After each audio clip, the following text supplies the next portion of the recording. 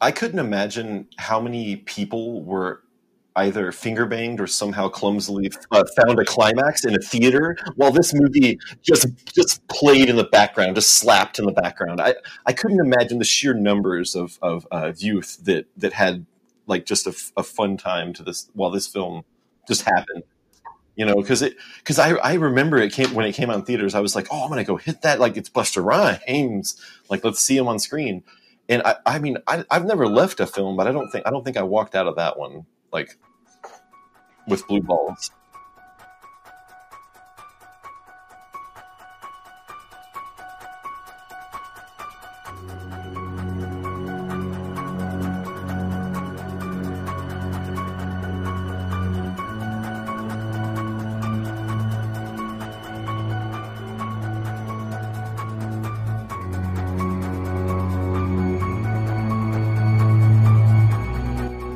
Hello and welcome once again to the Bloodsucking Geeks episode 4? Are we on episode 4 or is this episode 3? 3. God, 3. Let's do that again. Well, no, we already fucked up. It's appropriate for this fucking BSG episode 3. I'm Chris, one of the hosts for the BSG podcast, but with me this week are the rest of the BSGs. We've got Corey, Robert, and Cody. How's it going, guys? What's up, Chris? fucking awful. I will say, Corey, you have been in a very cantankerous mood this week. Yes, because I had to watch this piece of shit fucking movie. And last night I was actually pissed off because it took away from me watching a good shitty movie to watch a shitty movie. I will say, like, you went into this, I felt you were actually pretty, like, positive about it going in. Well, I had fond memories from seeing it back in the day when it came out back in 2002, but I was wrong. I was very wrong. Are we going to tell everybody what the movie is, or are we just going to keep talking shit about it? No, they'll know. People already know. They'll figure it out. So, yes, we're watching Halloween Resurrection. This was a movie that actually, Robert, Corey, obviously didn't like this movie, but this was your idea to watch this movie because you are such a Halloween fan that you thought this would be kind of a good one to kind of take a look back on, right? Oh, no, no pun intended, but take a stab at it because it is the shittiest one. And it's the one that, I mean, it's not the one that everyone hates the most in, like, the Halloween, like, forums and shit like that, but it's definitely the one I dislike the most. It's, I mean, I have a soft spot for all the Halloweens, but this one is fucking garbage. Maybe it's the one that the BSGs deserve to watch the most. Oh, it definitely is. That's why I chose it. Yeah, exactly. Oh, yeah, man. So, do you guys... what memories do you guys have of this movie from back when? Because I remember seeing it maybe bits and pieces, but I don't remember actually sitting down and like watching it like all the way through at any point in my life, other than to get ready for the show. Well, there was a big age difference between then, like, and it was a new Halloween movie in 2002 was pretty cool. I mean, I thought, at least, being such a big Halloween fan, I was only 20 years old when it came out, so I was like, fuck yeah, like.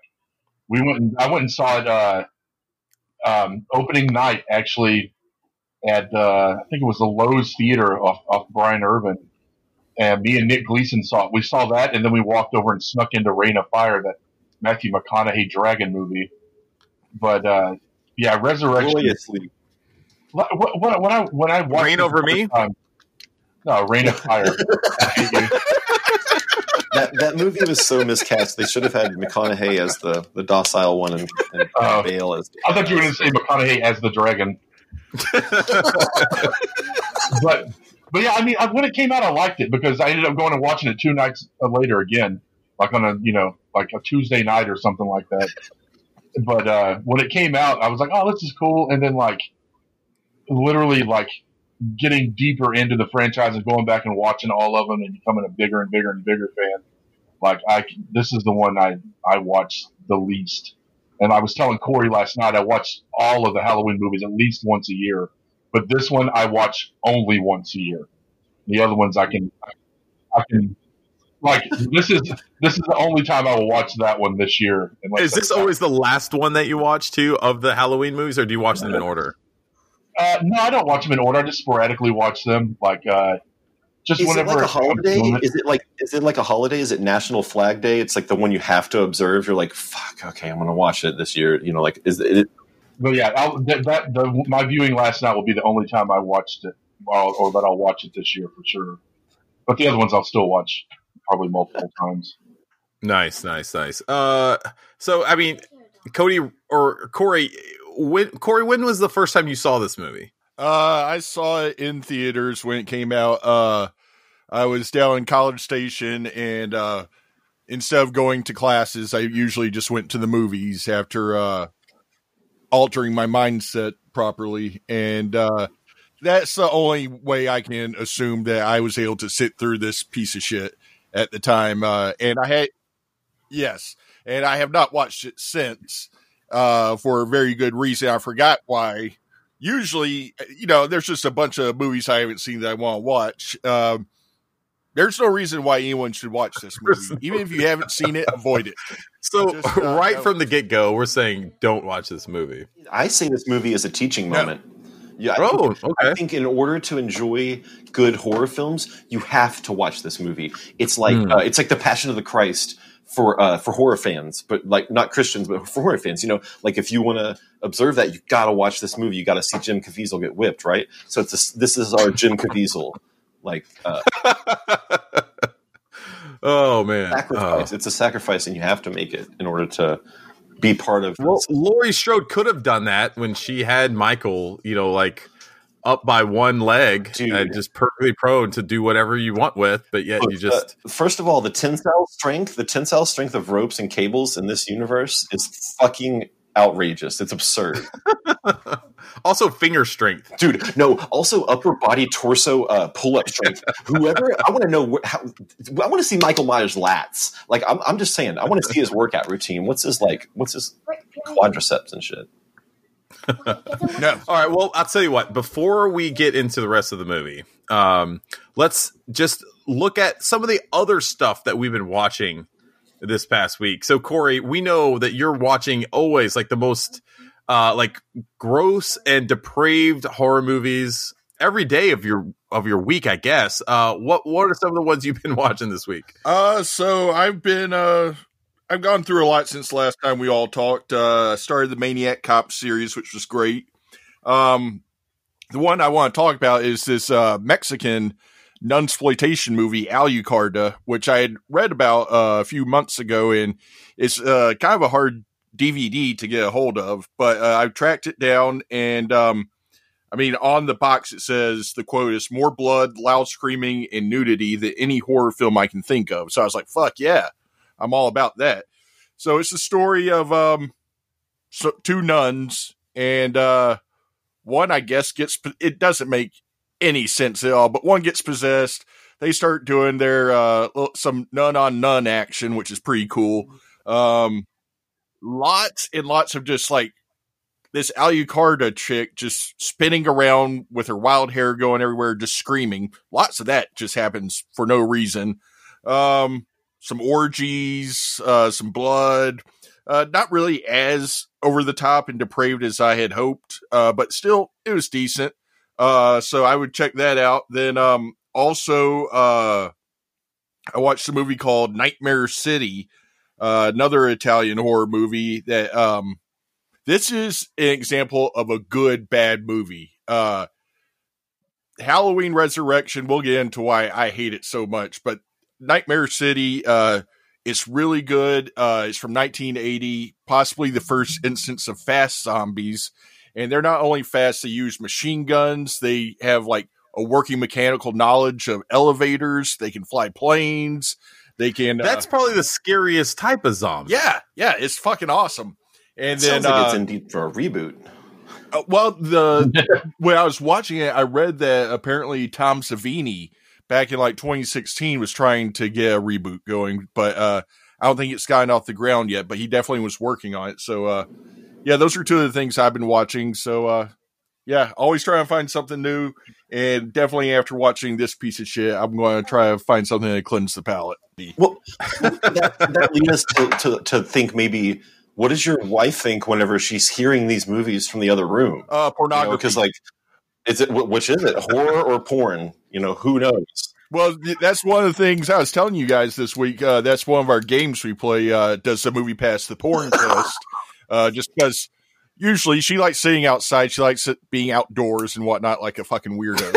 Who wants to do that? Fresh air. I don't know. Yeah. So I'm inside watching these outlandish movies, and she has the patio door open, and she just hears, these people getting massacred and butchered, and quite often it sounds like, the business is being done. But yeah, so she often comes in, and sometimes I was watching a movie this week too, a Lucio Fulci movie, The New York Ripper, and it actually was, they were in a sex theater, and two people were just like banging, and so it sounded like porn, and technically it was porn. So sometimes it's hard to differentiate. Cody or Robert, have you guys been watching anything you want to discuss? I guess was the 26th. The 22nd was the 15th anniversary of The Devil's Rejects. It's the follow-up, obviously, to Rob Zombie's House with 1,000 Corpses, but it's just, following Sheriff John Quincy Waddell going after the Firefly family, and it's kind of I guess, on the run kind of movie. Obviously, I'm sure everybody's seen this movie, so I really don't need to describe it that much. But yeah, when this came out on July 22nd, 2005, I went to the first showing at Hollywood Theater, and I went to the last showing at Hollywood Theater. The first showing I went by myself, and they were handing out those huge Last Supper posters, and so we went back to the 10 o'clock showing to try to get another one, and they were already out of them. But me and Ryan Hald went to the 10 o'clock showing that night, actually, to see that one. Yeah, pretty much Rejects is the only thing I think I got to actually watch all the way through, besides Resurrection. But not Resurrection, but Rejects is probably in my top 10 favorite movies of all time, if not definitely top 20. But I give that one a watch pretty much every year on the anniversary. So yeah, that's the one that I've checked out. Sweet. Cody, yeah. What about you? So I haven't had a lot of time to watch anything this week because I've been actually making a movie, this like Lifetime movie, female in distress type thing. We were outside all day at a small harbor in Garland for like 3 days. It was hell on wheels, totally live location. But for some reason, every night I came home and watched John Wick 3 all the way through. And I'm here to tell you guys, I fucking love this franchise because the first movie I thought, oh yeah, that's fucking badass. Like Keanu's back in his element. We've got this great stunt team, this fantastic fun movie. And then they did the second one, which did all this world building, right? And the end of the second one, I'm here to tell you, like, for terror for me, or like psychological terror, like comes from like suspense and like anxiety and like thoughts of the unknown. And at the end of John Wick 2, spoiler alert, every motherfucker in the underworld from the high table down to the fucking Bowery is after him for like a $15 million purse because he's now excommunicado because he conducted business on the fucking Continental grounds. So you can't do that, okay, in John Wick's world. He's already been out, he's been pulled back in, he's been out, he's been pulled back in. He got Corleone'd, basically. You get Godfathered in this life. But dude, the third one, Halle Berry just like goes to the director. She's like, say, bitch, I'm going to be in this. And they're like, okay. And they gave her character like 2 German shepherds, and they're the coolest fucking dogs, and they're just like ripping dudes' throats out and shit. It's pretty cool. You guys should give it a watch if you haven't seen it. But Parabellum, I mean, it's like it sets up the 4th John Wick, and also gives me this slight like possible thought that whenever Matrix 4 comes out and John Wick 4 comes out, they're actually one and the same. And John Wick is a Neo character that's been living in this universe that he's been like fighting through, and that's why all this shit happens like that. Sorry, I'm just saying that's what I want. Also a quick shout out to motherfucking Mark Dacascos, who plays like the high table like adjudicator assassin who comes in looking like Saitama from fucking One Punch Man. If you guys aren't familiar with Mark Dacascos' body of work, motherfucker was in Double Dragon, motherfucker was in Only the Strong, gone on away. Motherfucker was in Brotherhood of the Wolf. He was the Crow. On TV. Yeah, he's also an Iron Chef, Dude, wasn't he? He was the Iron Chef. This dude is like one of the best martial artists that's ever been on like TV or movies of that genre, and he's like holding his own and just having this great like battle with Keanu the whole movie, trying to prove that they're the same. And I'm like sitting there looking at him, and I'm like, why hasn't anyone greenlit a motherfucking One Punch Man movie with this guy? Because he looks exactly like Saitama. He's like playing his character like he is One Punch Man. But so yeah, let's get back onto the Halloween Resurrection talk. I'm sorry to do that, especially to you, Corey, but fuck you. For those who are listening, and for those lucky people who have not yet watched this movie, here's some information about it. So Halloween Resurrection, it was released in theaters July 1st of 2002. It had it actually ended up making $30.2 million at the box office. Had an 89-minute runtime. Directed by Rick Rosenthal. Released by Dimension Films, and it was notable because they were able to bring back Jamie Lee Curtis, which I guess at first she did not want to do this movie, and they were able to win her over. They also brought back Rick Rosenthal, who directed the second movie, and it was actually the first horror movie he had directed since Halloween 2, and you can pretty much tell. So Robert, since this is your pick, why don't you talk to us about set up the movie? Tell us like the synopsis. Like, what are we going into with this? Well, basically, it's I guess a few years after H2O, and Laurie Strode is like in I guess a crazy house, pretty much type thing, and seems like she's been kind of waiting for Michael to come back for her, and she's been ready. She's been, hiding her pills and her little Raggedy Ann doll or whatever, and she's waiting for Michael to come and find her. And eventually, of course, he does find her, and this is the one where he actually ends up killing Laurie in a little rooftop scene or whatever in the first few minutes of the film.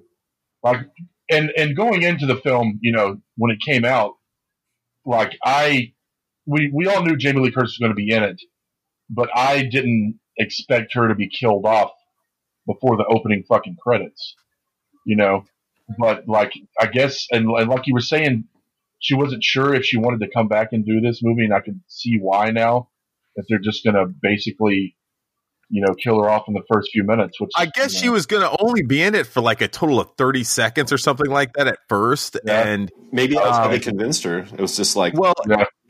And then they started like shooting, and they just, as from what I read, they started like just collaborating and stuff. And she ended up being on screen like a lot longer than they initially planned. The reason, so she agreed to do her part.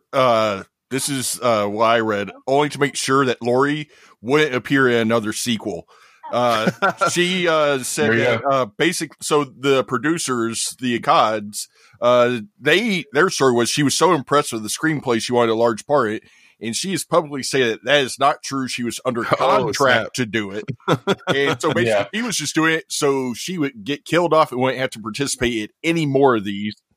In 2015, she did an interview and said this was the film was a complete joke, and the only reason she did it was she had signed a contract with doing H2O because that's the only way she could have had H2O made, because she was the one that really pushed to get that one made, and to get her on board, she had to agree to be in the sequel as well. So she was definitely not enthused about it, and she was mercifully killed off, which I wish I had been as well at the same point in the movie, so I wouldn't have to watch the rest of it. From what I also read, though, is like they originally filmed where her fall scene was like falling on concrete, but then later on they added in the bushes to like kind of keep her character like you can see the pad when she hits it, and the thing I hated about that was the fact that you're sitting there thinking she's going to come back and like save the day. Because that's kind of what it just felt like, so cheap to me. I was like, man, if they're going to do that to her, they're not going to like no payoff. But it was like she was like fell, and you can just see her like slowly descend into the pad. I was like, wow, really? All right, so let's get into the recap of the movie. And Corey, I'm going to throw it to you on this because I know you're so excited to talk more about the minute details of this classic. So Busta Rhymes, he gets the top billing. And then, as Cody mentioned, we have a special appearance by Sean Patrick Thomas, because I guess in 2002 he was hot shit. And then Tyra Banks has the with credit, so there we go. So like we were saying, the movie opens in a mental institution, the Grace Anderson Sanitarium, and Jamie Lee Curtis is doing a voiceover, even though she's in a fucking catatonic state, so whatever. And basically, two nurses are talking about her, and it's revealed that at the end of the previous movie, H2O, she had lopped the head off the wrong guy. There was a guy wearing a Michael Myers mask pinned against a van. She thought it was her brother, chops his head off. The series should have fucking ended, but people got greedy, so they made this travesty. It's revealed that Michael has swapped clothes with the paramedic, and in doing so, it crushed the paramedic's larynx, so he couldn't yell out to Jamie Lee Curtis that, hey, I'm not Michael Myers, please don't chop my head off. So she's locked away, but she still thinks Michael's going to be coming for her. The nurses talk about how she's been found on the roof multiple times, and the doctors think she's suicidal. Yet she, I don't know, just lots of stuff that doesn't make sense, but fuck this movie. So then eventually, we see two security guards. One of the patients has wandered off, because that's how they run this psychiatric hospital. People can just wander in and out. Eventually, these two security guards are killed. We get our first glimpse of something that they reuse over and over and over in this movie, the pointless slow motion shot with the very grainy film. It fully Did y'all takes you out of the notice movie. that? It fully takes you out of the movie. Like things like slow motion and handheld are things you use like on purpose. And this was like someone was like, well, I guess we should, if we slow it down, will this movie make an 89-minute runtime? You know, because I don't know what the thought process is there, but man, I was like even when she's falling, she's in slow motion. When Laurie's dying, you know, you're like, what the fuck? And then some of the stuff in the hallways is cool, like when he's that slow mo stuff. But man, it took me right out of the movie. Yeah, I think I count in this first opening scene 5 different separate instances of them going to slow motion for no fucking reason in the first 15 minutes of the movie. And throughout the entire movie, I wrote down each time I saw it, and it's fucking ridiculous. We should make a drinking game out of every slow mo shot. You have to take a shot. I don't want to be responsible for that. That would hurt. We do not condone drinking every time you see a slow motion shot in Halloween Resurrection. Just so you know. Yeah. Send any and all like legal correspondence to Corey Maguire. What was your address, Corey? Rejects our hypothesis. No. Okay, so we got our first kills of the movie. One of the security guards stops at a vending machine to get some snacks. The other one proceeds down. The security guard at the vending machine hears a scream, goes to investigate, sees a dryer going, and you can pretty much tell what's going to happen. Slow motion opens the dryer and sees a security guard's head in there. Michael Myers lowers himself from the ceiling because, as we see later, he has some wicked strong upper body muscles. I mean, it's stupid. So he trips over his partner's headless body, falls down in a pool of blood. Michael picks him up and cuts his throat. Then he goes on to find his sister's room, which how he knows where she is in this giant fucking hospital, I don't know. Don't care. She has hidden behind the door and springs out from behind it, bashes him on the head with a lamp, and runs away to the roof. He chases after her. He sees some of her clothing on the edge of the roof, so he goes over there to investigate. And that's when he steps right in a loop of rope, which had been pre-staged, and Jamie Lee Curtis reveals herself behind the door to the roof and has some mechanical device that raises up the loop around Michael's foot, lifting him in the air upside down. So that's why she's been going to the roof all the time. So they're actually trying to make this make sense, even though it is just absolutely stunningly dumb. What did y'all think about that? Just like I said before, laid out? Oh shit! The tensile strength of the tensile strength of the ropes and cables in this universe were just absurd.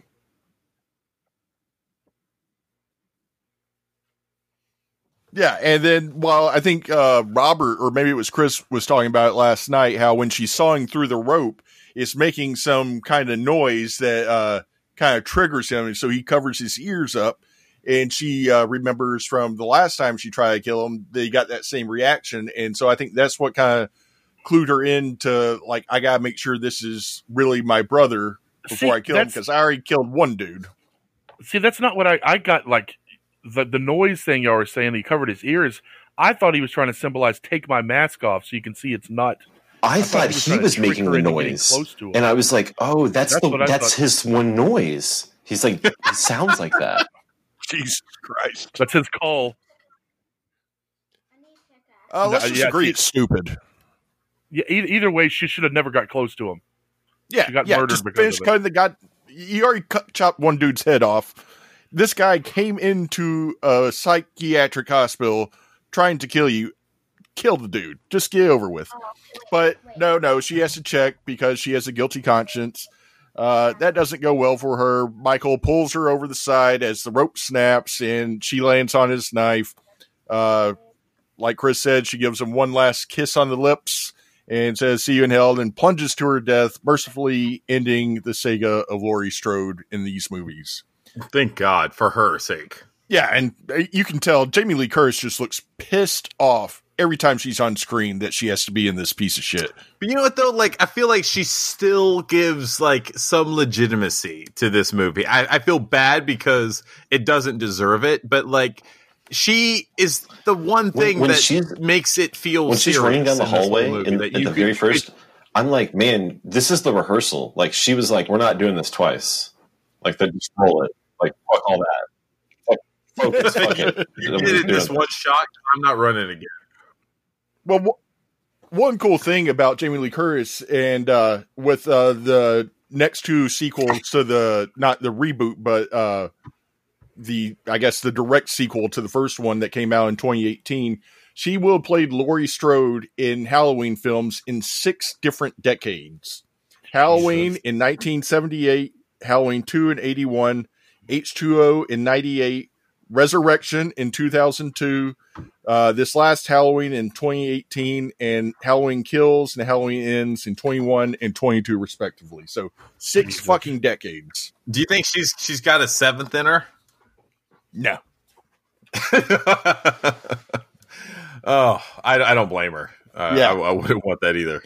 And then so after Michael kills her, he does a massive pull-up, 2-finger pull-up. And one of the things that I actually found interesting, just reading through this on the internet, is he goes to the crazy guy that escaped earlier in the movie, Harold, who likes to recite or rattle off facts about serial killers, and he gives him the knife. And lots of people were theorizing that maybe he's kind of retiring. Like, he finally killed his sister. He hands the knife to the crazy guy, and it's kind of like passing the torch, and is retiring. And is it even Michael Myers in the rest of the movie, or is it Harold? I love that idea, but what I also love is the idea of Michael Myers retiring, and maybe he just goes up and like works out like a Piggly Wiggly, just like stack, like just like pulling in carts and stuff. Like, he's just like stocking items at midnight and stuff, and like trying to. That's what happened. He was working, and he overheard that some kids were staying overnight in his old house, like just like playing internet games or whatever the fuck on their cell phones, and so he had to get back into it, Maybe, one last ride. Maybe he's like totally like calm and like laid back now and became like, Jeffrey Lebowski, the dude, and just he killed Jamie Lee Curtis. No problems now. So the rest of the movie is this weird kid, right? I don't know. Is that the ongoing theory is what I mean? That is a theory. because he gave him the knife. He didn't give him the mask. So I don't know. Just in this, I like it. I like the that. horribleness. I thought it was kind of interesting. The one interesting thing that came out of this movie. Yeah. So Michael walks off, possibly retired, and then we get the title screen. And then one thing I read that this movie is the only one other than the first movie that has the iconic Halloween theme playing over the open credits. And they both start the same way, which I guess is cool. I don't know. I love how sad you are to admit that this movie does something right. Like you're almost dejected to hear. Yeah, sure. So after that, we go into Haddonfield University, because Haddonfield apparently is a big enough town to have a university, and it's in like a psychology class, and it's kind of, I thought it was interesting. The professor giving the lecture is actually the director, Rick Rosenthal. Oh, I didn't know that. Yeah. And like Robert said, he's the same guy that had directed Halloween 2 back in 1981. That was his debut movie. He's married to the lady, Nancy Stevens, that played the nurse that's with Loomis at the very first of the original Halloween. Oh, she was a doll. Yeah, she's in Halloween 2, H2O, and she's going to be in the sequel, Halloween Kills. So No way. he's actually married to her.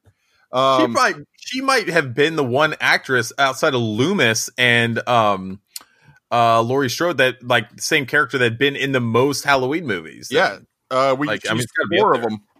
Four of them. And then after this movie, Rick Rosenthal went on to direct some episode, or before Halloween, he directed a couple episodes of Life Goes On, including Corky's Travels and Corky and the Dolphins, which I would like. Corky and the Dolphins. Life Goes On. Oh, son of a bitch. I thought it was like Corky and the 10-speed, but yeah, well, that's the Crowley version. Yeah. He also made a movie in 1983, Bad Boys, with Sean Penn, which apparently is a pretty badass reform school flick that pretty uber violent, and I'm definitely going to check it out. And then the last thing on Rick Rosenthal, he made his acting debut in 1974 in a movie called Video Vixens. A movie about a pervy TV exec who stages a sleazy stag movie award show and forces an uptight film critic to host it. Was that produced by one of the Weinsteins? Yes. Because it seems like a perfect movie. Let's just say yes.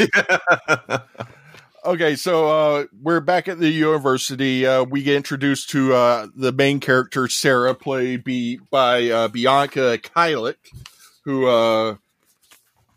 hadn't really done too much. She had been in 10 Things I Hate About You, Bring It On, Freaks and Geeks. Went on to do an 8-episode run on Dawson's Creek. She was actually unable to scream, so all her screams in this movie are dubbed. I don't know how someone's not able to scream and not being able to scream, how you get cast in a horror movie. How does she get cast to be in a horror movie? She can't scream. That doesn't make any sense. Yeah, so just a weird thing. Used to be married to the soccer player Landon Donovan, so yay for Bianca Kylik. But her and her friend Jen, who seems kind of like the party girl who wants to go out and have fun and everything, while Sarah's kind of pin up, played by Katie Sackhoff. They go talk to their friend Rudy, because apparently they had all applied to be on this internet reality show called Dangertainment, run by Buster Rhymes and Tyra Banks. And the whole concept of this is 6 people are going to go into Michael Myers' old house to try to find answers on Halloween. There's lots of problems with this. Does anyone want to talk about it? I will say, I will go on the other end of that, because I think You're wrong. Premise of this movie is actually pretty interesting. Because, like, at this point, how many movies in are they in the Halloween franchise at this point? This is 8. 8.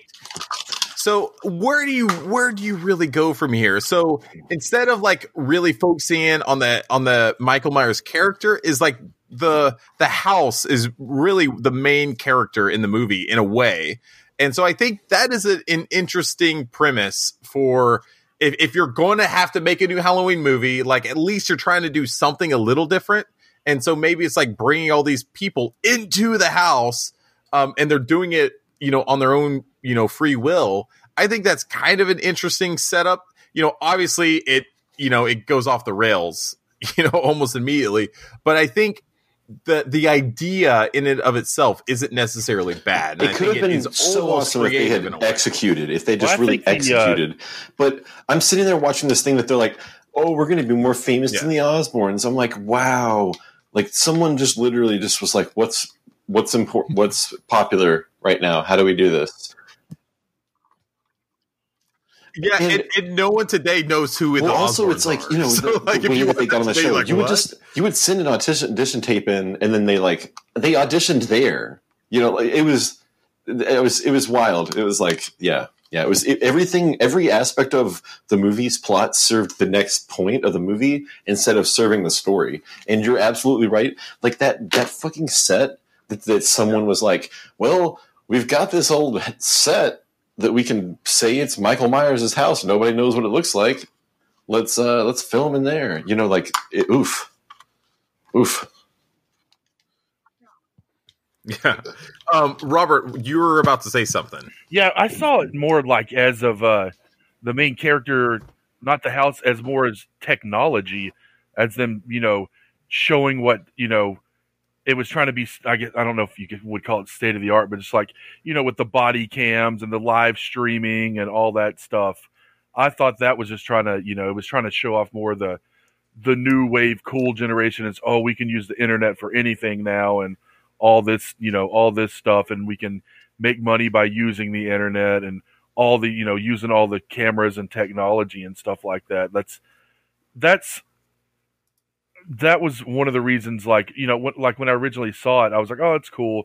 But then that was one of the reasons why I was like, man, this is fucking stupid. Like, because it's making, it's putting more emphasis on the technology of. So you're saying this movie is responsible for this kind of bougie internet streaming culture, of all that's going on right now. I think that's what. We got to get in on it. We're generation removed, homie. Yes. Here's the thing: if game streaming had been a thing in our mindset in our day, we'd all be millionaires right now because of the games that we all played. All the video games. We might as well get a couple ducats off the backs of Tyra Banks and Busta Rhymes and Michael Myers. The sacrifices they made. Okay, well, here's a few of my problems. Okay, so we have the Myers house, this murder house, this place that is now dilapidated, filthy. Just how the fuck is it still standing? It was already like that in the original one. In the original movie, it's abandoned after the original killings. It was abandoned in 1963, and then in 1978, when they came back, it had been abandoned that whole time. I thought she was trying to sell it. To believe. Right, but no one was living in it because at all. Because when she goes in the original, they put a bunch of shiplap up, and there, they JoJo went down there. The kitchen and the bathrooms.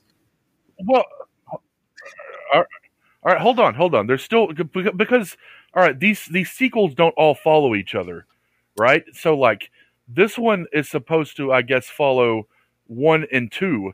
And then we were talking last night, 4, 5, and 6 kind of go together. And then H2O starts up again after 2 ended. So in the first one, there's no one living in it and they're trying to sell it. But supposedly in 4, 5, and 6, there's families living in that house, but it looks nothing like the original house. It's supposed to be the old Myers house, but it looks nothing like the one in the first one. This one actually goes back and it looks also, like the the house main from character, 78. But it, like you said, the chick, she looks right at Michael Myers, who's looking out the window before she even goes into the house in slow motion. You see him right there. Exactly. Why would you go with the house? But why is this house? Okay, the first one, they're trying to sell it. So it's not just a total shithole. This time, it's a total shithole. And this is not like a shitty neighborhood. How is that still standing? John Wayne Gacy's house, they tore it down and built a new one. Fucking OJ's house, they tore it down, built a new one. I just don't buy that this house is in the middle of a normal neighborhood that's just run down and fucking like hobos having hobo gangbangs in there. I'll tell you this, Corey, and this will answer your question. Corky's house is still standing on Prairie View in Crowley, Texas. Shit. And it looks like Michael Myers' house, dude. It's I don't know how it's still standing because it's in a perfectly good neighborhood, but you got this one dilapidated house that everyone's afraid of to this day because you got those weird like pear trees in his front yard that just fall every day, and it's all weird. There's from like a block away, and you can hear his little 10-speed as he's humming Elvis tunes. But it would be even. Some days people can still hear him changing gears late at night on Prairie View.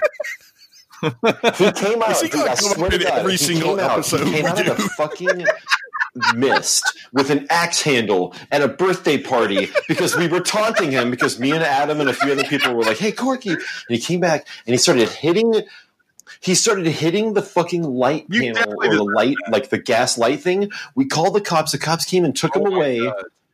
Yes. And like Tyler's parents were all out there. We're all like giggling and like kind of like snickering and stuff. And like, dude. And then like later on, I would see him like nightly at the Conoco next to the Crowley Junction. Actually, I'm sorry, the Crowley Junction. I don't want to, say the wrong name, but he just would sit there and just like nibble on a breakfast burrito for 16 hours. I don't know what he would do, but he was there every time I was there. And dude, I had a dream when I was a kid that he fought my dad and he was pulling my dad's hair off his head. And so I always had like a real like out for that guy kind of situation. And then later on I had this idea for a musical, and it actually plays into the Bloodsucking Geeks, where it's like it's the summer and we're all kids and we're like hanging out and we're trying to watch horror movies, and then a zombie outbreak happens because we're like super bored, and then the only person that can save us is Corky because he has like a shitload of guns, and he's like this Elvis impersonator, kind of like almost Bubba Hotep, like, Bruce Campbell type of like persona. And anyway, so Corky just is a prolific character that will just live on. And So where were we at, Corey? These the six people that are going to be on this show, Dangertainment. They gather at a hotel. We're introduced to Busta Rhymes, Tyra Banks. They start doing some intro interviews, just introducing themselves. And while Sarah, the main character, is giving hers, a guy taking pictures knocks over a lamp. It falls down, explodes. She screams her fake dub scream, and it shatters a glass, which I'm pretty sure Mythbusters has shown us is not possible. But either way, the lady that can't scream has someone fake scream for her and shatters a glass. And that turns Busta Rhymes all hot and bothered. And he's like, yeah, that's what I'm looking for. Yeah, that was a weird, what, I don't know what that look was, but I don't know what he was reaching for, but that was just uncomfortable. I think Harvey Weinstein had talked to him and given him some motivation. Later on, when she comes to his hotel room, I'm just sitting there like, what? Yeah, it's just So later on, Busta's watching Kung Fu. Sarah comes by, wants to drop out. He kind of talks her into sleeping on it. Surprisingly, does not try to make a move on her or anything. So I'm sure Harvey was kind of bummed about that. Then after that, we learned that Sarah has been having this online romance of sorts with a guy she calls Deckard, who is actually a freshman in high school. Who was helping her out with some tech issue or something. What is the age difference between them? Because I thought it was like they were around the same age. I guess not. So we find out that Deckard is in high school because his friend is telling him freshmen are never invited to these parties, yada, yada. So they're freshmen in high school. And then Sarah is at some point in college. So 4 or 5 years at minimum. She's been asking him to watch the first episode, but his buddy wants to go to this Halloween party. So he's like, fuck it, I'll go.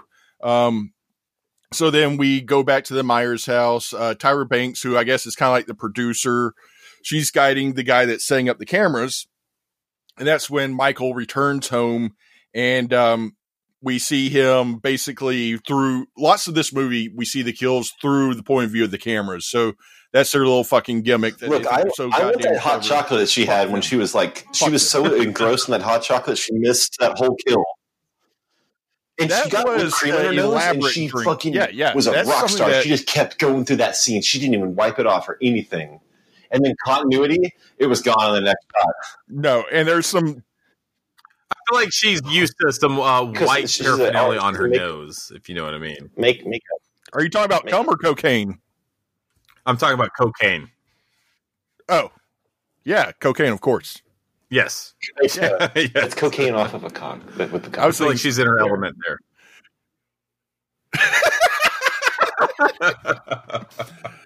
Yeah, that drink's pretty elaborate, and there's some gratuitous Tyra Banks ass shots, which Yeah, that's weird. good for this movie. Good for this movie. But yeah, she misses the entire scene of the guy getting killed. So Michael gets a tripod that has some ridiculously sharp legs and just plunges it straight through his throat in one of the, I guess, gorier scenes in the movie. Although, for the most part, it's just some blood. It's no like actual. I gore. would say though that like this is one of the rare scenes that Michael's just not killing someone with a knife, right? Yeah, like yeah. or just some, like He's you not- don't really see him being very like creative on the kills. Like, Well, like he's- Jason will use anything at his disposal. Motherfucker, he'll put a fucking road flare in your mouth. He'll put a road flare in your mouth. I did hella enjoy that rusty spike kill, because there was like a lot of like undulation and like almost whatever, like penetration. It was just like, just get to it, just to stab her. Like, you don't need to see the reaction shot again of the thing almost hitting.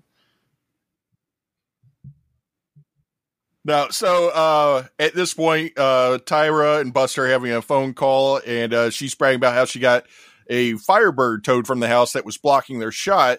And it's implied, I guess, from reading online that Michael had stolen that car and used that to drive to the house.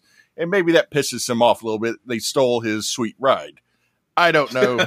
Seems to be reading a little much into it. maybe So a little bit. So Busta and the rest of the cast arrive at the house, and of course, there's a huge media presence there because some shitty internet show no one's heard of is filming in the Michael Myers house. So every fucking TV station in Haddonfield, because apparently there's multiple TV stations in Haddonfield, are there to interview Busta Rhymes and get the story. And before even going to the house, scouting it out or anything, they just send these kids in, and he sounds off an air horn to. At this point, the show has begun. Tyra Banks and Busta Rhymes are in the garage, I guess it's revealed, where it's kind of like the production center. And basically, Busta has told the kids, the people watching this can select which feed they have. So try to be interesting, because the more interesting you are, the more people will watch. And you're going to become big stars off this shitty internet show, because that's how, I guess, that works. So, yeah. So they're in the house. What I found interesting was Sarah asked, what are we going to do? Are we supposed to be looking for answers? I don't understand I get that it's a TV show that Busta Rhymes is revealed. Lots of it's set up, but they're there to search for answers. 6 random college kids are going to solve this 20-year-old murder mystery that Loomis spent his entire fucking life solving. You think these motherfuckers are going to find something out that he didn't know? Well, that's how stupid the concept of this movie is. That Busta Rhymes thinks he's smart enough to where he can plant a bunch of stuff in the house, and these kids will find it, and everybody on the internet's going to believe it. Like the cops haven't looked into this since 1978 to see if there was fucking skeletons in the goddamn basement and shit. Like nobody's seen any of this stuff. Nobody's seen Michael come in and out of there and like eat rats and when they had the house for sale in the first one, they still had all this leftover shit from when he originally lived there. They didn't clean the house out or anything and prep it to get sold. They left, the creepy ass high chair with like the manacles and the like headlock on it and shit just in the pantry. I mean, when you're touring an open house, that's what you want to see. It's like, oh, they used to torture babies here. Sign me up. All right. So at that point, they're in the house and they start splitting up into separate groups. Sarah and Rudy, the chef, go into the kitchen and they have this weird scene with the fennel. What did you think about that, Robert? About how fresh it was, and how could this they're already, Like, what was the purpose of any of that? I guess Busta Rhymes felt like he needed to restock the house to make it look like it was normal. I don't know what the point of the scene was, but since you have a chef, he knows, like, he's like, oh, let me check this. Oh, this is fresh, huh? Like, I don't and is it just proving his knowledge of the smell of spices? Like, is it, I mean, the only thing I can think of, I mean, it's such a specific thing that you would think they insert it into the movie for a purpose. And the only payoff I see is later on when Rudy and Michael are having their little confrontation, he grabs something from the spice rack, I guess the fennel, and throws it in his eyes. I mean, is fresh fennel, like, does that sting your eyes? But if fennel has gone bad, it doesn't sting your eyes. Yeah. And that's some pretty specific knowledge to assume the audience has. I certainly did not know that. I mean, if that's the case, I don't think it's true. I mean, don't think maybe it's if true. they blew it up his nose with a straw, then maybe That's something that you have experience with, so maybe that's what Rudy should have been doing. yeah. Well, they should have consulted me when they wrote this movie, then, I suppose. Yeah. So at this point, the kids are doing their thing in the house. Like I said, they split up into separate groups. Jen is with Thomas Ian Nicholas, who basically I see being the Harvey Weinstein of the group because he's the most sexually harassing motherfucker of all these people. He's just like absentmindedly, like, caressing Jen, and she's like, "What the fuck, dude?" And he's just all sorts of creepy.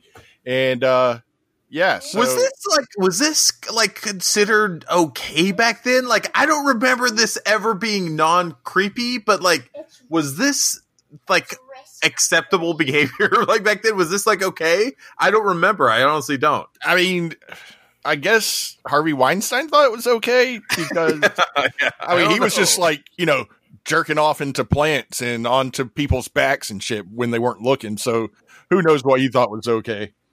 But yeah, so him and Jen go off. Then kind of like the biker boy, what the fuck ever his name is, Tim, I think. Because they do, or Jim, they do a terrible job of actually giving these characters names. Did any of y'all pick up? I don't remember one name of any character except for Busta Rhymes. No. Michael Myers? What was his name?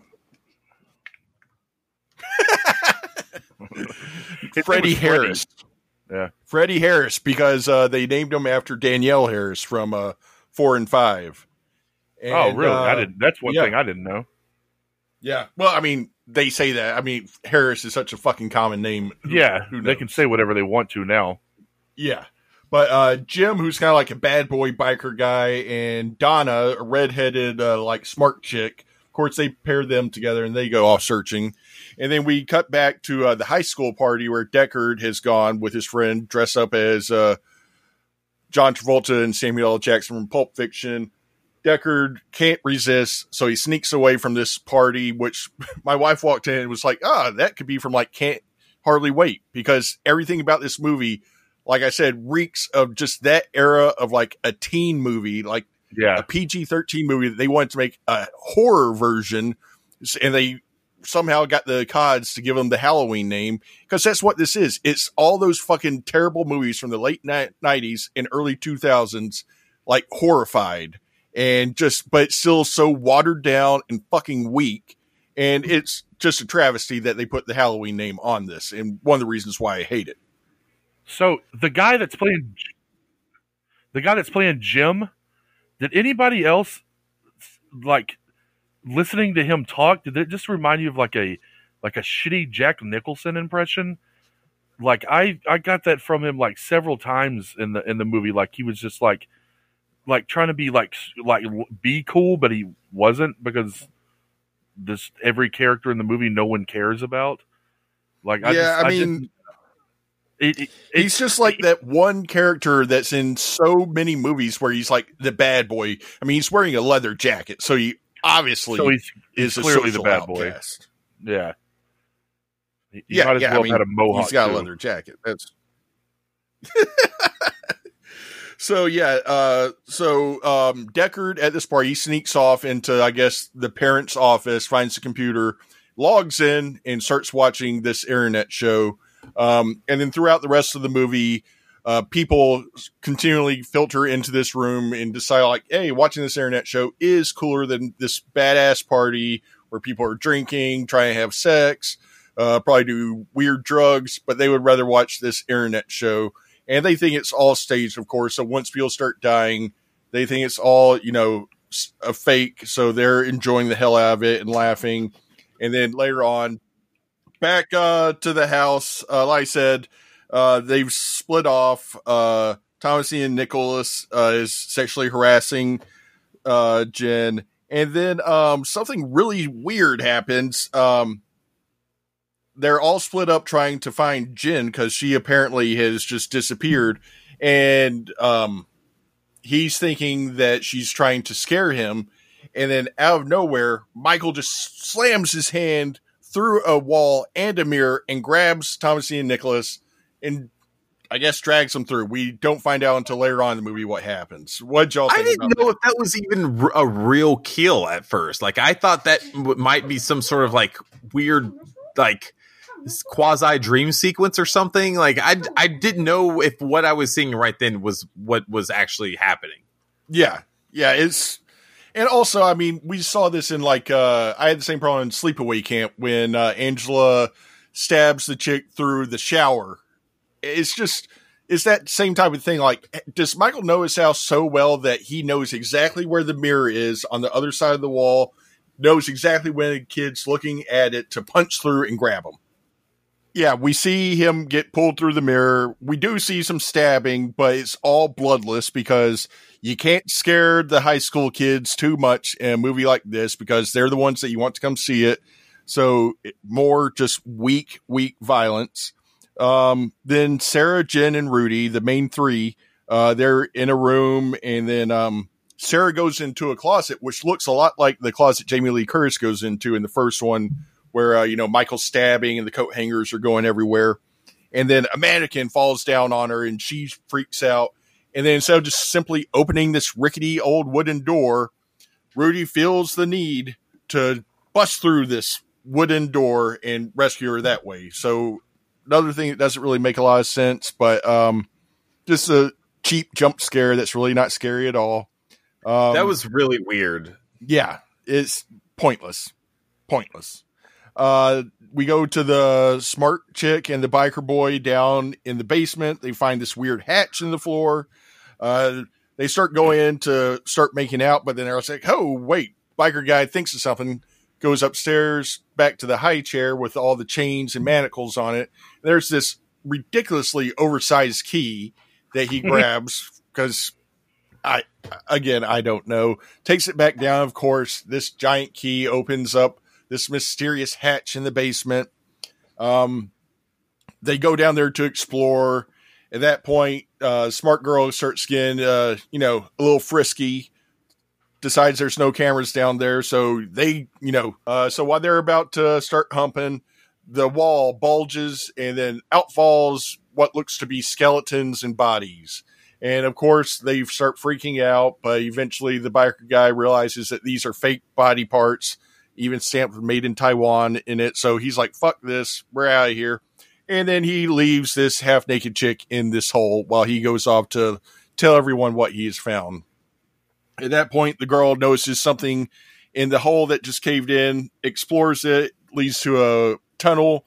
It leads to what seems to be a room where Michael Myers has been living for these last 20 years with clippings talking about his sister, Laurie Strode. And we see a what looks to be a dead rat, but starts wiggling and moving, which seems to be his dinner. So maybe that's why he's pissed off. He's about to sit down to a nice, warm rat dinner, and then these kids show up with their fucking internet show and interrupt his dinner, and so they must die.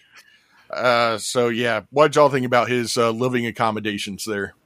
I will say this, like, it's just, this house is not a big house, there's maybe 5 or 6 rooms in total, and I am struggling to have, like, to believe that they could all be in the house and just not run into and each not be other able to at some hear him point throughout walking this whole around this thing. creaky ass old house. You know, like, oh, I'm waiting for Deckard to send me a text. Which, by the way, also, so if at this point in time, at 2002, we were barely at 3G, like, which is talk, data, and like text and web.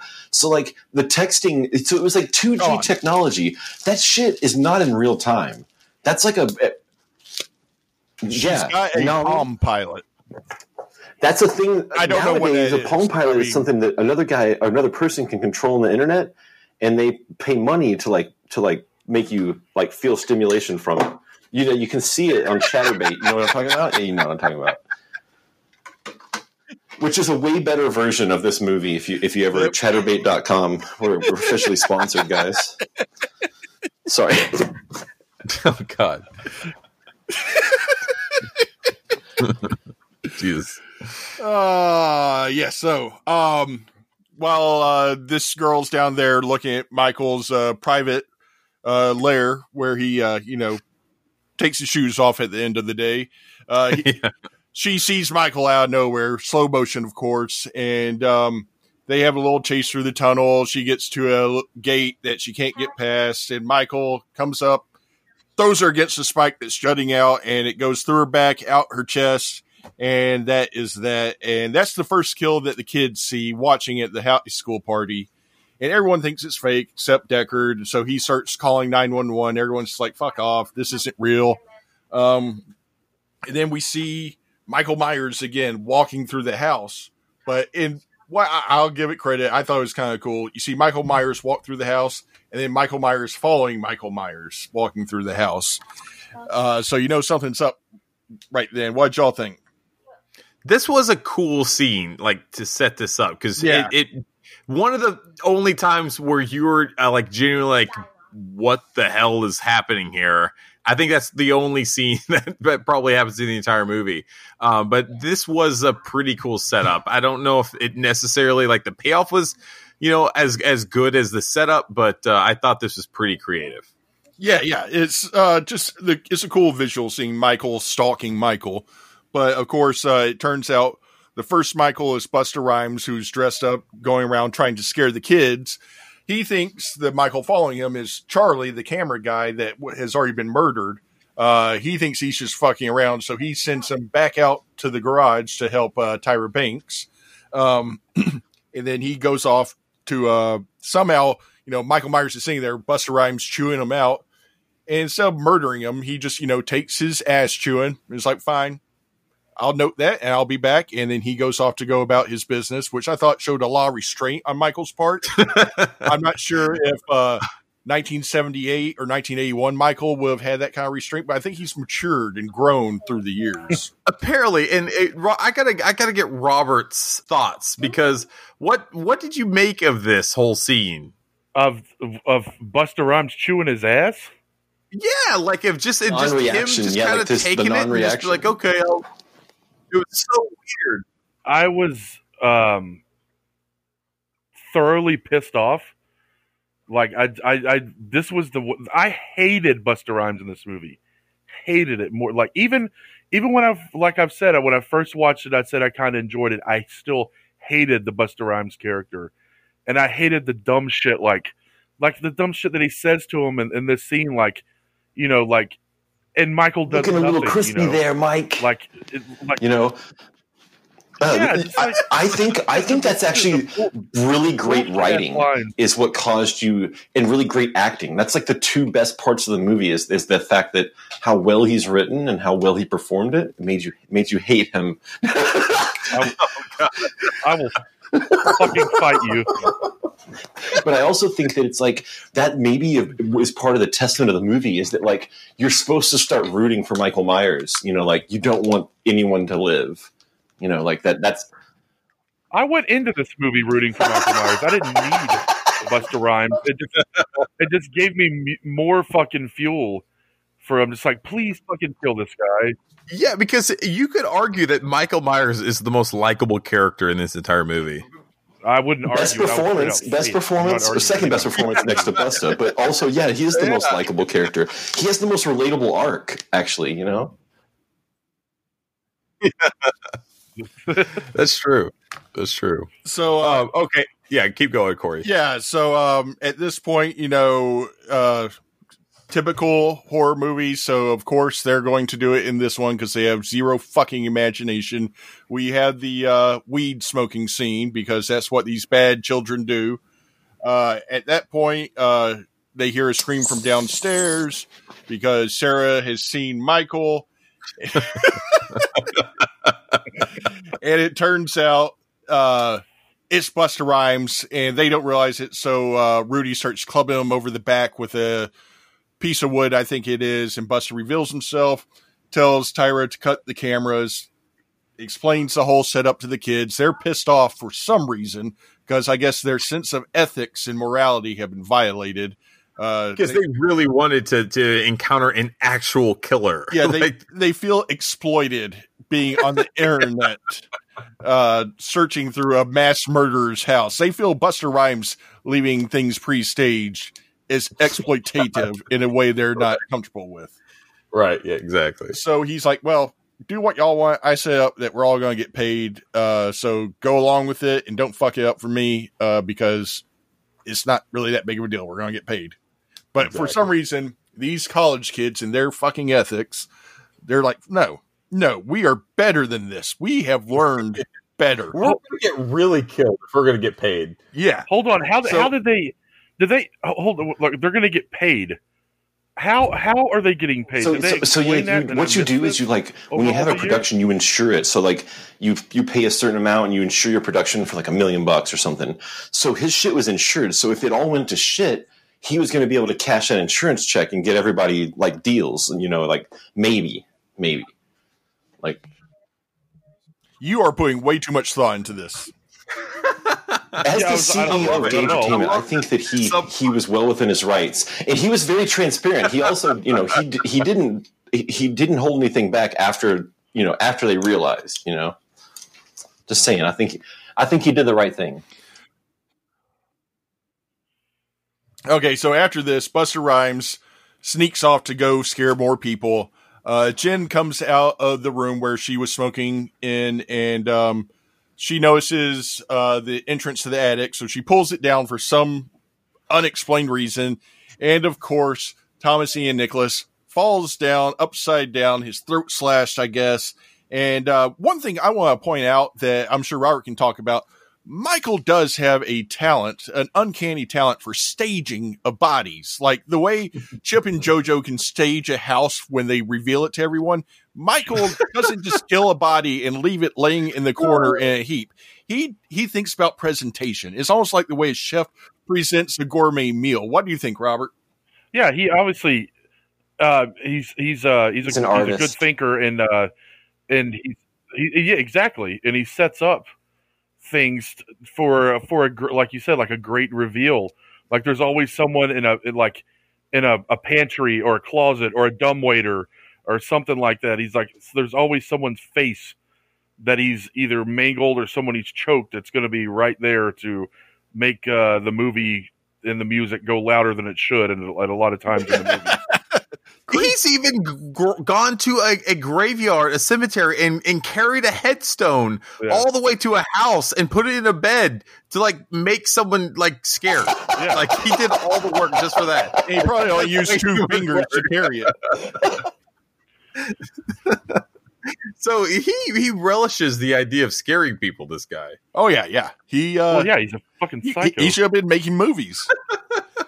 So, of course, this freaks Jen out seeing, a dead dude. So she runs and yells down the stairs to her friends, "Oh my God, this is going on." And then Michael Myers comes from the side in slow motion. And there's oh, it's fucking Busta Rhymes, whatever. And now, again, Michael Myers is a strong dude because using just a chef's knife, he does a clean hack off of that chick's head. Just clean slice, not ragged, just straight through the spine like it's made of butter, and it rolls down the stairs. Very, very, very little blood again, and lands at their feet, and now they know that, no shit, this is real. Michael Myers is here, and he just chopped this chick's head off. They would have us to believe that that's how heads just come off, because that's how Jamie Lee Curtis chopped off the paramedic's head. It's just one clean swipe and you can chop someone's head off. I don't think that's how it works, but whatever. No. Like Michael being able to do it, he can hang on to a ledge with 2 fingers. So maybe he does have that kind of strength. I'm not sure about the knife itself, but yeah. And I definitely think it'd be a little messier than that. But so yeah, now everyone is freaked the fuck out. And then let's see here. They realize the house is locked up. They get into the kitchen. The biker guy clubs Michael with a tripod, and Michael is, unfazed by this. So he even just stabs his knife in the wall because he's like, you don't even deserve my knife. He just grabs him by the head and starts squeezing. And we get some blood running down his eyes, and we hear a crunch, and then he drops him to the floor. Again, a very, very weak, compared to a similar kill in Friday the 13th Part 3, the 3D one, where Jason does the same thing. The dude's eyeball pops out and flies right at the camera. So that's the way you make a fucking head-crushing scene. You don't just have them crying little tears of blood like it's Cody Putman with some Kool-Aid in his eye or some shit. I think that was probably more gruesome than this. So he crushes his head, and then Sarah starts running off and falls through some stairs because it's an old rickety house. Michael's got her right where he wants her. Then her friend Rudy's like, "Hey, come get me, motherfucker." So Michael's just like, she's not going anywhere. I'll go kill this guy. And Rudy actually puts up a decent fight. He gets a rolling pin, clubs him in the shoulder with it, which not really too effective. Like we talked about, he grabs the fennel, throws it in his eyes, and since it's fresh fennel, it stings his eyes instead of being old, rotten fennel, which would do nothing. Then he gets 2 knives, so he's, double fisting this motherfucker. He has the line, "You like sushi, motherfucker?" And Michael grabs both of his arms, turns his knives against him, stabs him in the gut, puts him on the door, pushes the knives through the door, gets another knife right through the chest and through. So that's kind of like from the first one, the first Halloween movie, where he kills the guy and pins him to the wall with a knife. And then he goes through the door that he's pinned to, which is pretty cool because, he's pinned to the door as the door swings. At this point, Sarah is pleading on her camera for anyone watching to help. She realizes Deckard is watching, so that's where they start communicating. And he starts kind of, he's seeing all the different monitors, so he knows where Michael is, and he's feeding her this information. So she has some extra eyes. And at this point, the kids at the party are all in on it. And it's kind of like you see at a movie theater where people are yelling at the screen, telling the people where to go and don't do this, don't do that. But in this instance, they're actually able to communicate with the person they're watching. So I guess in a way that's kind of neat. Just the way they turn what happens in a movie theater into something that's really happening in the movie. That's exactly what it was. They were like, "Tell her to do this. Tell her to do that." But also, all his tips were fucking asinine. Like when her and Buster were down the stairs, and they're like, "Oh yeah, it's all good. He did." And then they're like, "He's still in the house." Specificity, please. I'm fucking almost dying because this guy's trying to kill me, and Deckard's just like, he's still in the house somewhere, He's literally directly behind them. Well, like the shit that I didn't understand, and I was saying to my wife, he was like, Deckard is saying he's in his old bedroom. How the fuck do you know where his old bedroom is? How does she know? It wasn't how does everybody labeled. know the layout of the house?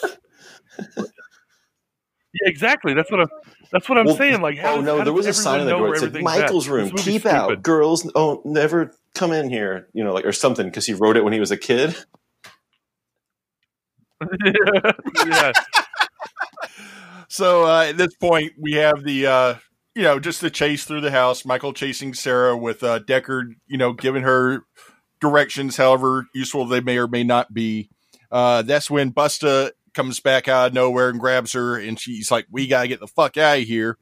And then we have the first face-off of Busta Rhymes and Michael Myers, the thing all horror fans wanted to see, whether they knew it or not.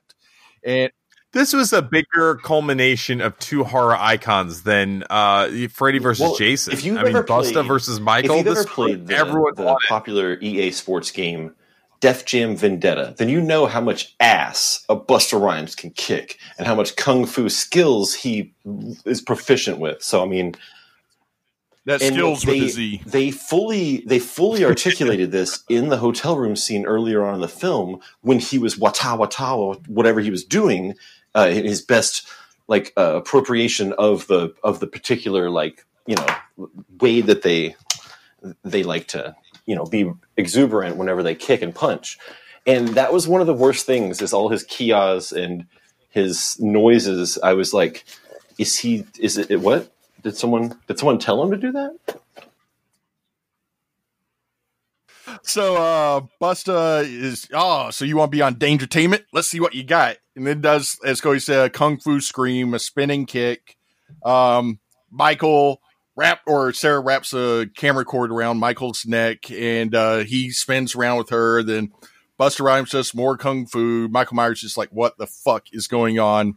Then Busta lands a flying kick and knocks Michael Myers out the window onto the front yard, as if we have not seen that before. If Michael goes out the window into the front yard, don't believe it. But this time he actually is caught up in the camera cord around his neck and gets hung. You see his legs twitch, then he goes limp, but still holding the knife. Busta Rhymes and Sarah, being newbies at this whole thing, think he's dead, so they're relaxed. But then Decker tells them, as we said, that he's still alive, and of course he's directly behind them. Stabs Busta Rhymes a couple of times in the shoulder, chases Sarah. They go out to the garage where we see a huge puddle of blood. Look up, Tyra Banks has been killed off camera, which is another thing that pisses me off. You have, I would say, the second biggest name in the movie. Third, Jamie Lee Curtis, Busta Rhymes, Tyra Banks, and you don't even kill her on screen. What the fuck is the purpose? I fucking hate off-screen kills. They're so stupid. Maybe that was I don't know. I don't even know what to fucking say at this point. What I did actually see, and I have no idea, is she just didn't want to do anything too icky or something like that, so she just refused to go through with a on-screen kill or some shit like that. I don't fucking know. Oh, seriously? Don't sign up for a fucking horror movie. Well, I don't know if that's true or not. It's just, I don't know. It seems she's a former model. She seems like someone that might be, turned off. Oh, I thought you said you read that. I was like, fuck. No. I was going to say, though, that I imagine that off-screen kills were probably more of a necessity for budget stuff, and for rating stuff. You can't show too many ratings. Look at the Batman movies. Exactly. So the Joker walks up, has a shotgun, shoots a guy in the face in a truck, but you just see the Joker, right? Now that's a fucking badass off-screen kill because you don't see the mayhem, and that would have made that movie immediately rated R. So that's I know that I imagine. Is Resurrection rated R? Okay, because honestly, yes. It seems PG-13 to me. Yeah, It could have been a PG movie. No, there's too many curse words in it. You only get 3 fucks. Yeah, too many fucks. And then it's a rated R movie. Yeah. And then there was boobs in a sexual way, so I think that's why, and also another reason, because Titanic is PG-13, but it has Kate Winslet's boobs in it, but it's not in a sexual way. But when it's involved within a sexual type scene, then it goes to a rated R. You were with Cody in the movie theater watching that movie. I'll tell you, when Cody stood up to go to the restroom, everyone knew it was a sexual scene. If I see Leo flat prone on a door, it's happening. Okay, And then after the movie. So after the movie, it was me, Cody, and Courtney Gould went to go see this movie.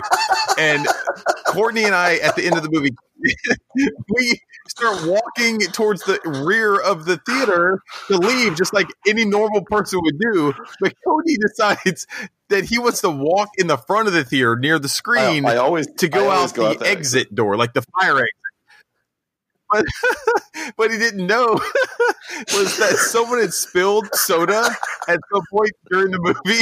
And it had like ran down to the front of the theater, and then like everyone was like sad and crying at the end of this movie. But then the lights come on, everyone stands up, and Cody like runs down in front of the theater and hits that soda. It literally like fully flies horizontal. I was both fully feet in air. horizontal, It and, just flies and the out. whole entire crowd saw it with their own eyes.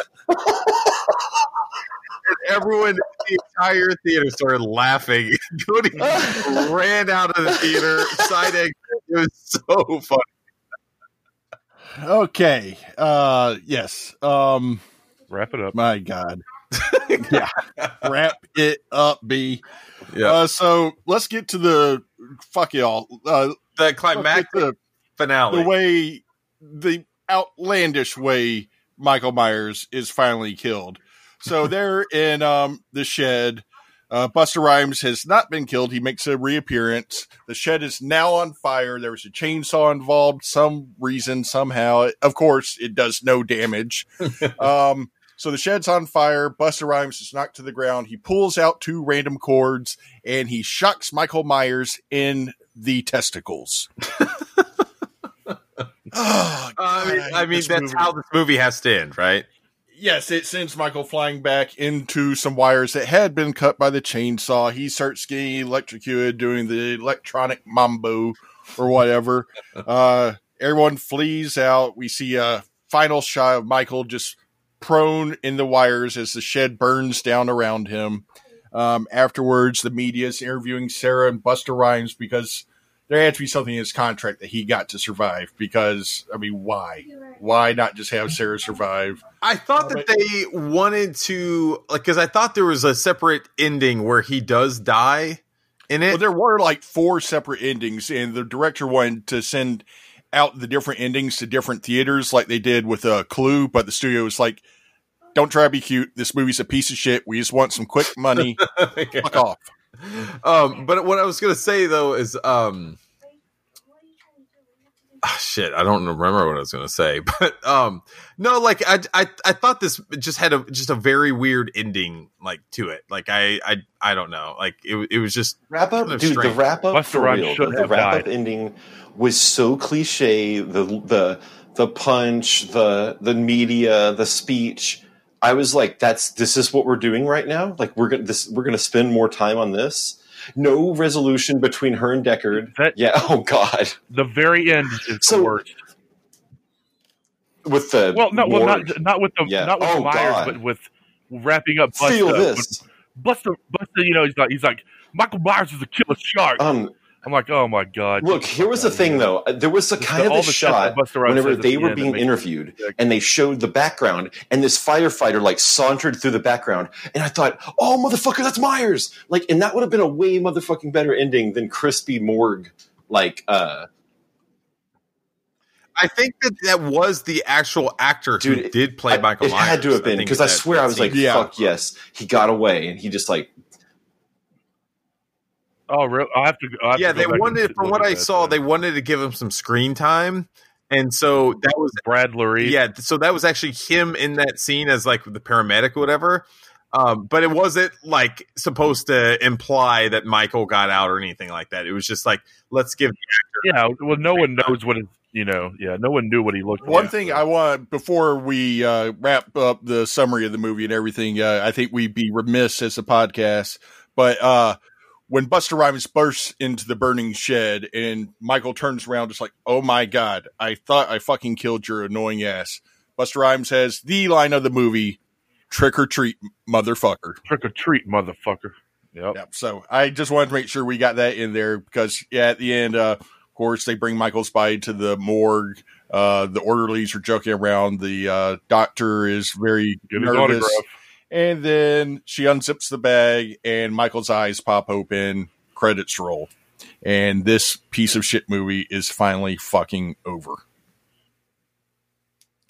So now that we've summed up this, just this insult to humans everywhere, I guess we can go into favorite kills. Yeah, let's do favorite kills. Robert, what was your favorite kill of this movie? Favorite kill would have to be Jen getting her head cut off. Like it's what it's just. I don't know. I guess maybe it's the most brutal one. I guess maybe just because it's a full decapitation. But yeah, that's definitely my favorite one. I thought that was the coolest one. That was a good one. Cody, what about favorite kill is our special guest appearance, Save the Last Dance for Sean Patrick Thomas. Because you can't get killed by every knife in the kitchen and be a chef and not make me like shit laugh. Shit laugh. All right, Corey, what about you? Yeah, my favorite kill goes to the first kill of the movie, the security guard who gets his head lopped off and tossed into, or I guess not the first kill of the movie, but the guy that dies towards the first of the movie gets his head lopped off and tossed into the dryer just because he has to have to stick around for the rest of it like the rest of us had to. So it's almost a mercy killing, and God, I wish it had happened to me instead. Speaking of mercy killing, mine would be Laurie Strode because she was smart enough to get out of this movie as quick as possible, and good for her. And I thought that was of any of the kills in the movie, that was the most important of those because it kind of, I guess in their minds, maybe it was kind of like closing one era of the Halloween franchise, and they were thinking that maybe they were beginning a new one. So I thought that was just a very important kill in the movie. Well, they had actually talked about that. There was talk about doing a sequel to this with the fuck's his name? The guy that played Jamie Lee Curtis, Josh Hartnett from the first movie, coming back to avenge his mother in Halloween 9. But thankfully, this movie is so terrible, they stopped making them until Rob Zombie rebooted it for better or worse. Shittier heads prevailed. Yeah. Yeah. I mean, let me see here. This movie was so bad. I just want to read a couple of blurbs from some newspapers at the time. The New York Post said, "It's so devoid of joy and energy, it makes even Jason X, the Jason in space, look positively Shakespearean by comparison." Oh, wow. That is a good one. That's yeah.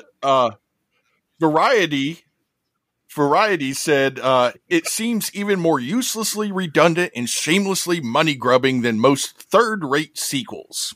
Oh, no, that's good. That's a good one. That makes me want to watch it.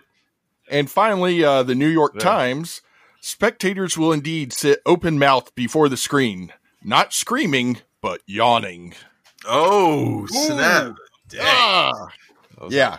Put that one on the poster. Yeah. Yeah. So, and the thing is, they're all accurate. Yeah. It's a fucking awful movie. Terrible. It was filmed up in Vancouver. Are there Vancouver. any reviews that are like good, that like were positive?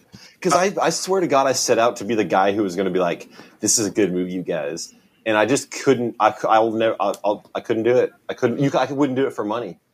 Yeah. I'm sure there's someone out there that just wants to be a contrarian, but the closest thing I've found was it comparing it favorably compared to the other sequels in the series. Just I think they were kind of impressed with the inventiveness of using, the almost found footage type way of putting that into one of the classic horror franchises. But sure. And that's kind of go back to what I was saying before. It's like, I think there is some interesting ideas in this movie. It's just the utter lack of the failure of execution is what its downfall is. Like, the ideas are there. There's promise and potential in this movie at probably maybe the script level. But it just needed some way more talented, producers and directors. Well, just like you said before, it's two movies because it's a suspense thriller where you're on the edge of your seat thinking their characters are going to die, and it's like it's a slasher movie that's like trying to progress itself, and it just doesn't do both. It's like I can't be that scared whenever I'm like resonating with the people at the party. I'm just like look, I'm just not trying to be in blackface here. I'm just Samuel Jackson in Pulp Fiction, just watching people die on the internet. What I find even more surprising is this was originally supposed to be released in September of 2001, so like right before the Halloween season, which makes sense. But they had to do reshoots, and for some reason, Miramax either just were like, "Fuck it, let's just get this thing out and over with," or they actually had some weird like confidence in it because they bumped it to the summer of 2002 when like Men in Black, like it opened and it finished in third place behind Reign of Fire and Men in Black 2. So either there's like, fuck it, let's just dump it and get out of the way, or they had hopes for it. Jeez. I mean, that could go either way. I'm sure they had hopes for it. I mean, pretty much. I mean, the franchise, you know, like was making, you know, had made some money. The sequels had made some money, so I'm sure, you know, with you know, having Jamie Lee Curtis come back again after H2O, that they thought it was going to, you know, do some decent money because H2O made $75 million on a $17 million budget. So. But it's also a far superior movie. The Akkads are, yeah, it's a better movie, but H2O still isn't a great movie. But it's better than, you know, internet Michael Myers. You know, look, $13 million as a gamble for this movie is not a bad price to pay. Like, especially because they almost tripled their return, like in box office, which, you know, Dimension would consider that a win. I'm sure they were hoping for a summer, you know. I mean, a summer blockbuster, I suppose. I mean, but it's not going to make, you know, it wasn't as good as the movie, you know, before it. So it's going to catch that word of mouth. Like, man, don't go. Well, one of the things that they wanted to call the movie, which I kind of dig for what it was, is HalloweenMichaelMyers.com. I saw, that's more fitting than Resurrection because that's exactly what it was. Yeah, but they just wanted people to know that Michael was alive, so they didn't think they were going to get another Halloween 3. So, exactly. But yeah, that's Halloween 8. Resurrection. Where the fuck it is. God, I hate it. Oh, man. Okay, so I guess we should do final ratings then, right, guys? Yeah, just go ahead and bury this sucker. All right. Cody, what are you going to give this bad boy? So, as a final rating, I'm going to give this... I'm going to give this I'm going to give this 1.5 sticks of grease paint eyeliner for behind the mask. Fair enough. Okay. And the reason for that is because the only redeeming factor is that I don't remember. So 1.5 grease sticks from Cody. Corey, what about you? Okay. Like I said, I consider this it has the name Halloween on it, but this is like the movie that, like I said, the apparel was furnished by American Eagle. It's the same type of people. It's just these people are making teen comedies, which are fine, that were mainstream, that everyone loved, the Can't Hardly Waits, the cheerleader movies, any movie where a girl's wearing glasses and has her hair up in a ponytail, then takes it down, and she's a hottie. All those movies, and they wanted to make a horror movie, and they did. And this is what fucking shit we got. There's hardly any gore. There's hardly any nudity. It's bad in a way that is not even enjoyable. It is a cheap cash grab. It's insulting to us. It's insulting to the franchise. Fuck this movie. 0 grease sticks. God damn. Wow. I dig that passion. I'll go real quick only because I want Robert to save you for the end. I'm going to give it 1 grease stick out of 5, and I'm not even going to try to say why because Corey, you killed it with that one. But I will throw it over to Big Cat. What is your final rating on this movie? I will give this movie 2 grease sticks or whatever the fuck you're calling it. only because the Halloween franchise is my favorite franchise, and it was another reason for me to get to see Michael Myers in the theater. Anytime there's, I can see Michael Myers in a theater, it's good for me. So, and it was cool to see Jamie Lee Curtis again, even though it was pointless to have her in it. So I'll give it 2 just because of my love for the franchise and my love for Michael Myers. But this movie is something the fuck else. And it certainly is. We can finally say we've done the Halloween franchise, and maybe we'll come back to it one of these days. But there are so many other exciting horror franchises that we want to visit. Cody, this next one is your idea. So do you want to talk a little bit about what we're going to be doing for the next episode? I'm really excited to watch Candyman. Which one did we decide on? Candyman Day of the Dead. Fuck. Is that part 3? Oh my God. Okay, so I'm super excited for the new Candyman that Jordan Peele's producing, and I mean the guy that's in it that's playing Candyman, he's fucking, he's Manhattan in the new Watchmen series. He's in all kinds of stuff. It's really great to see these actors that are dramatic actors do these like horror psychological thriller roles. But the Candyman franchise is such an iconic series in every community, but like that movie is like seriously iconic. So I'm so excited to see how faithfully they execute this new version and what it entails, but also to kind of revisit that franchise and get the shit scared out of me because, like mirrors and bees and saying the name, it still gives me anxiety. You're giving this movie too much credit. So the one notable thing about this movie and its relation to Halloween Resurrection is that it actually has a lower tomato meter score than Halloween Resurrection.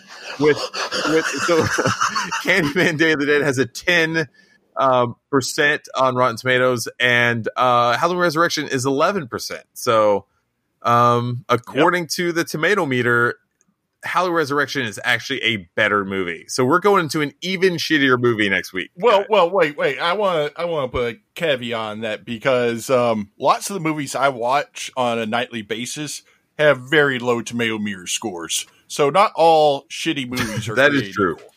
So just keep that in mind. Some movies like this are and not all shitty movies are created grab. Sequels. I can almost guarantee you, Corey, you will not hate this Candyman 3 as much as Halloween Resurrection. I don't expect. I don't see how a human could. It's fucking impossible. One last bit of trivia before we close out is the guy who was the cinematographer on this.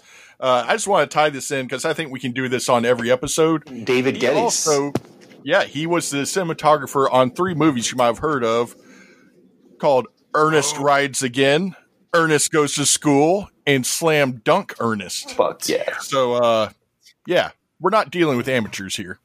That is amazing. I love that you were able to tie in the Ernest franchise dynasty. I should probably call it into this because you know what? Like, I think I don't know if it's too early to spoil this, but I know that there has been some rumblings amongst the BSG faithful that we may do some sort of like live watch party for Ernest Scared Stupid around the Halloween season. Fresh Miak. You never know. Oh, and also the nurse at the beginning of the movie, the black nurse, she was also in Ernest Goes to School. So we got 2 Ernest tie-ins. That's what we have to do for every movie is like see what the Ernest tie-in is. Yeah. That'd be great. 6 degrees of Ernest. I'll take that one on for myself. Earnestly seeking Ernest. All right, guys. That's going to do it for this week. Robert, where can our listeners go to find us on all the social medias? You can go check out, find us on Twitter. I think it's at Blood Geeks. And on Instagram, it's Blood Sucking Geeks. And on Facebook, it is Blood Sucking Geeks. You can go find those and like them. And we'll tell you some information when we know we're going to start releasing these. And you'll find in the future, hopefully on bloodsuckinggeeks.com, like some like reviews and things like that. And just a little bit more maybe about us, personally, like what, the movies we like and stuff like that. And just, go check us out and follow us. Yeah, I wrote one for Nightmare City this week, so that should be on there already. Yeah, and so hopefully by the time people are listening to this, because this is probably going to release, we're recording this in late July. It's probably going to release sometime in maybe late August or even later. But yeah, go to bloodsuckinggeeks.com because Corey is cranking out reviews for those. So like he said earlier, he watches a lot of crazy, stupid, terrible horror movies. And what he's going to start doing is he's just going to be cranking out like short reviews on these movies. So if you are wanting to find some just really obscure old horror movies, definitely check out Corey's reviews because he watches some of the most obscure movies I've heard of and not heard of. I do it so you don't have to. There you go. All right, guys, that's going to do it for this week's episode. We will be back. I hope everyone stays safe, and we will see you later. 6 friends. Are you sure they're not just putting us in some house with hidden cameras in the shower? This is gonna be fun. Have been offered fame and fortune. That's the American dream. All they need to do. All the windows will be boarded up and all the doors will be locked shut behind them. No one will be allowed to leave until the show is over. Is stay the night. Let the dangertainment begin. They're taking advantage of this reality TV fascination that we as a culture have. And obviously have put a sinister coating over that. And it's very effective. I wasn't a fan of the horror film genre going way back, but I was a fan of the horror film killers. I think I was more attached to Michael Myers because of the simple fact that he just seemed like the most serious dude